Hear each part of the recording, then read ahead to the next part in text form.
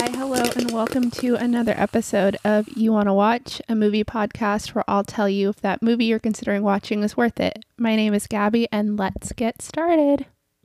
So the title for this episode is the Disney Plus edit, and this is something that I want to start doing maybe monthly, where I pick a streaming platform and then I watch things that are specific to that streaming platform that platform has produced themselves or created themselves, and do an episode where I review those movies. So I can pick like Amazon, I can do Hulu, Netflix, all of the big ones. Disney Plus is what I'm starting with just because I really wanted to watch Noelle and Lady and the Tramp, and I figured this was the perfect excuse to get started on sort of a new series to do on this podcast while also hitting those two movies.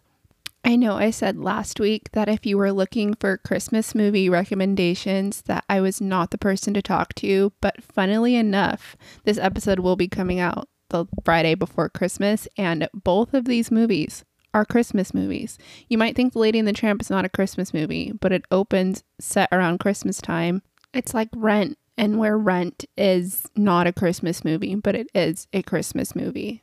So if you're looking for something Christmas related, Lady and the Tramp still fits the bill. I think most people have seen the cartoon version of Lady and the Tramp. This is obviously a live action remake of the movie, but I guess if you haven't seen it, it's about a dog named Lady who is a very fancy house dog, and she meets a boy dog named Tramp who is not a house dog. He's a street dog. He's a mess, truly.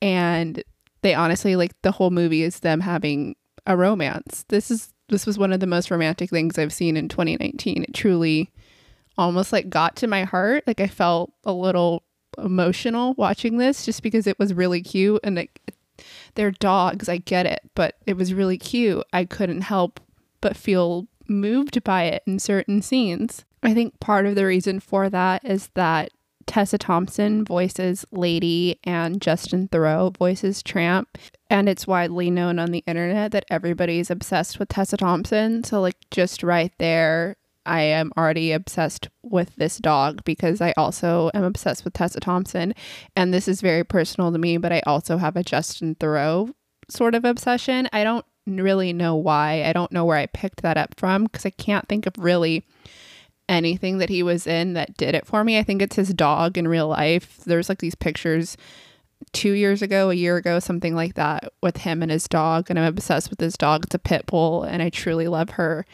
And so I am willing to watch him in anything now because I love his dog in real life, and now he's playing a dog. So really, it's just this intersection of my interests that are fitting in the best way.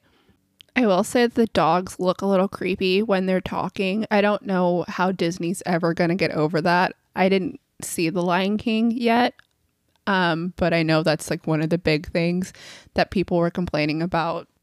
Obviously, the answer to the question, why would you make a live action version of an animated film, is money for Disney. Like, that's always going to be the answer to anything they do. But I really do think they probably need to figure out exactly how the faces are going to work and if it's going to look a little odd and creepy, and then decide if that's really what they want to do. Because the dogs in this, like, the first second, like, Lady started talking, I was like, oh, okay. So I have to get over that it looks weird. That's fine. But once you get over it, like, I'm telling you, it is so cute. This movie is just so adorable. And it was so nice just for like an hour and 40 minutes to kind of just like zone in into this movie that I already know how it ends. I know how the whole story goes, but it's so cute. I honestly just had a really good time. I wasn't trying to super critique any of the performances. I wasn't like looking at the directing choices, trying to make any like big, huge complaints. I was just truly having a really good time. And I think we do need movies that still do that. Like, sure, Disney doesn't need all of the money that they have, and they don't need to be doing a lot of the remakes and things that they're doing, but sometimes you can just let things be fun, and I let this one be fun, and I'm really glad about it. The reviews on Letterboxd for this movie are so funny because there's so many people saying it's like, calling it miserable and using other like terms to talk about how like irritated they were by this movie, trying to make their like reviews sound very, very important, as if it's like, this isn't Variety, this isn't Hollywood Reporter. You didn't have to go that far to like complain about why you hated the live action Lady and the Tramp. You could have just watched it and moved on, which that's totally valid response to have. Not everything has to be the greatest thing you've ever seen, and not everything you hate needs to be publicly talked about how much you hate it, because some things are just fun, and that's fine.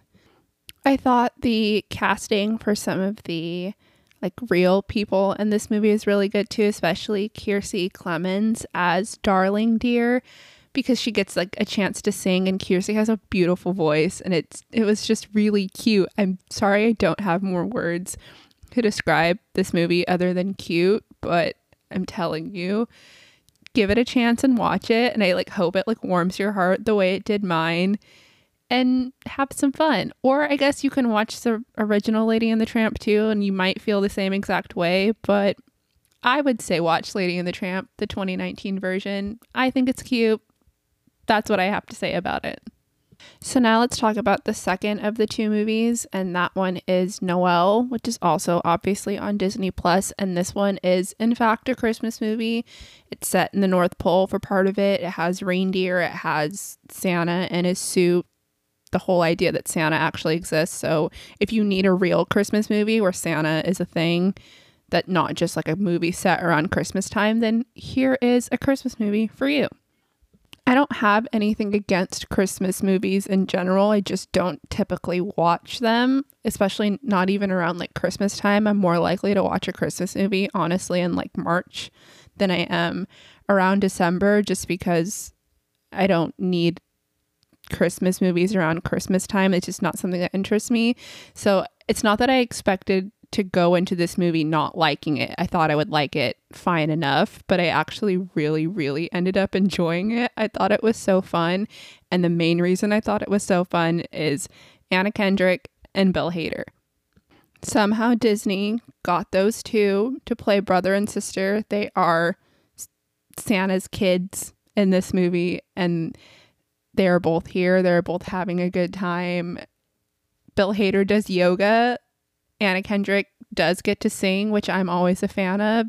And so I really don't know what more I could have asked for. I feel like Disney definitely had a very good focus group where they were asking specific questions of peak interest for people of what they would like to see in a Christmas movie made on their streaming platform, because I feel like they kind of ticked all of the boxes with this one. So the plot for this film, because it indeed has a plot, is that Anna Kendrick plays Noelle and Bill Hader plays Nick, and they are the children of Kris Kringle. And one Christmas, Santa comes back and he reminds Nick that one day Nick will become the new Santa, because that's how Santa works in this universe, is that Santa's son becomes the next Santa, which honestly I don't think I ever truly questioned how like the passing of Santa's work. Like if Santa died, who would then become Santa? I don't know if I just thought when I was a kid, and then even just still now, knowing that Santa's not a thing, but maybe I just thought that there was just one person and he never died. I don't know. Now, talking about it out loud, I don't know how I thought Santa worked, but this movie gives you an explanation for how Santa keeps going. So that's cool. Anyways, so the movie really starts where their father has passed away, and now Nick is supposed to be taking over as Santa, but he hasn't finished his training. Like, we're coming up on Christmas in the movie, and he's not going to be good at being Santa. And Bill Hader like plays this perfectly, of just a man like under so much stress and unable to handle anything that's going on. And Noelle like gently suggests like, oh, get away for the weekend. And that turns into Nick running off to Phoenix, Arizona, and with no plans to come back. And so now Noelle has to go and find him to try and get Santa back to the North Pole so that Christmas can still happen. And like, doesn't that sound ridiculous, but also so much fun? Like, you've got Anna Kendrick on the hunt for Bill Hader in Phoenix, Arizona, where she doesn't understand how the real world works because she's been living in the North Pole her entire life. And she meets up with this private investigator and his son. And there's lots of little cute moments where she's trying to help the different people she keeps running into. Like really cute, like heartwarming moments. I'm telling you, both of these movies are so cute. They're so nice for this time of year if you do like feeling sort of comforted by the movies that you're watching. You're not looking for anything like too intense, too stressful, too action packed. If you just kind of want a nice movie about people doing nice things, that's what Noelle is, and I really enjoyed it. I just thought it was so cute. Billy Eichner has a part as both Noelle and Nick's cousin, and I just think he's really fun. Like Billy Eichner, his videos where he's on the street that you see on Twitter, if you haven't seen them already, go check them out because they're really funny. But he just always brings this sort of energy that anything that's going to come out of his mouth, I'm going to laugh at, regardless of whether it's funny or not. So I'm really glad that he got a part in here. And then Shirley MacLaine also plays Noelle's nanny, which is so random. I don't know exactly how Disney pulled this off. I guess it's, again, money. If you have enough money, you can do whatever you want. But it was just so much fun. And I'm really glad that I gave it a chance and watched it because I was not planning on watching it. And if I hadn't been trying to do this episode, I think I still would have passed on it. So if you were thinking you were going to pass on it, I would say no, give it a shot because it is just a really fun time. And I think it's just good to give yourself a break sometimes from super intense movies or movies where you're trying to critique the plot or the cinematography or different aspects that are more technical. I just think sometimes it's fun to just watch something that you might think is kind of stupid and you might think is kind of pointless, and then just let it be a good time and let it be fun and let it be cute and not overthink it too much. Those are my thoughts on those two Disney Plus originals, I guess is what you could call them. I'm not sure. They're only on Disney Plus. They were made specifically for Disney Plus. So I'm calling them Disney Plus originals. Lady and the Tramp, live action, and Noelle. My thoughts are that you should give them both a shot. Now for a little recap on what I have been watching and enjoying and maybe not enjoying. As I said last week, this is something I want to do at the end of every episode just to let you know things that I'm not doing full reviews on or things that might be coming in the future, but just quickly, like what are my thoughts on it? I finally got to see Honey Boy, which I truly, truly loved. I kind of really want to go see it again. I think that more people need to be talking about it. I think it's hard because not everyone has had the chance to see it close to them, but it's definitely one of my favorite of 2019. I saw Black Christmas and Richard Jewell last week in theaters, and I was not too impressed by either one. If I had to pick one to say out of the two, if you were going between the two, which I don't know why anybody would be, Black Christmas is at least sort of fun. Richard Jewell's meh. Clint Eastwood, stop, please.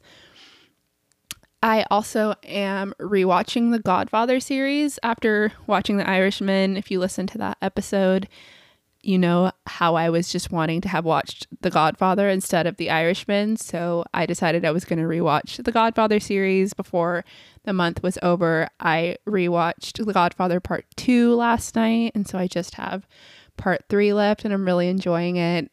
The storyline that's told and the way it's told, I really am a big fan of it. I guess I am a 50-year-old white man because I love The Godfather, so sue me. I also finally did get a chance to see Waves, and that again blew me away exactly the way I thought it was going to. A24 is really getting me good this year. I can't wait to see Uncut Gems because everything that I've seen from A24 this year I've completely loved, and I don't see them slowing down with that anytime soon because they just keep going and going, and I keep watching and watching and coming back for more. By the time you are listening to this episode, I will have seen the final Star Wars. I will have seen Star Wars: The Rise of Skywalker, but I have not seen it as of now, so I am trying to avoid spoilers while also probably not caring if I do get one because I'm going to see it either way. I bought the tickets a month ago, so I'm going to go see it. So I don't think I'm going to do an episode, like a full Star Wars episode where I talk about it, just because I'm not interested enough to do that. I think it might be kind of cool if I could have some guests on and we could all talk about Star Wars. And so that might be something to look into. But follow me on Twitter, I guess. If you want to know my immediate thoughts, or Letterboxd, you can follow me there too. And you can see immediately what I think of the final Star Wars in that trilogy. The day this episode goes live, I will be marathoning The Witcher because it will be out finally for everyone to see. As I mentioned last week, despite not being a movie, it is a TV show, but it's one of my most anticipated things. I've been looking forward to all of 2019, so I will be watching that and nothing other than that. And then my final two big theater releases that I'm most excited about are Uncut Gems and Little Women. So I am excited to get to the theater to see those two before the end of the year. Next week's episode will be a top 10 of 2019 from me. So I want to make sure that I get in those two movies just in case they sneak into my top 10. I have a good feeling that both of them might. Honestly, I'm really looking forward to them and I can't imagine not thinking really good things about them. So I will be spending this next week going through all the movies that I've seen in 2019 and ranking my top 10, keeping in mind that I will still be seeing those too. So that's what I have seen in the past week and anticipate seeing within the next week. Please let me know what you have been enjoying and what you're most excited about before 2019 is over, and even maybe what you're most excited about to come out in 2020, because there's lots of good things we've got coming in the next year. And I will catch you in next week's episode.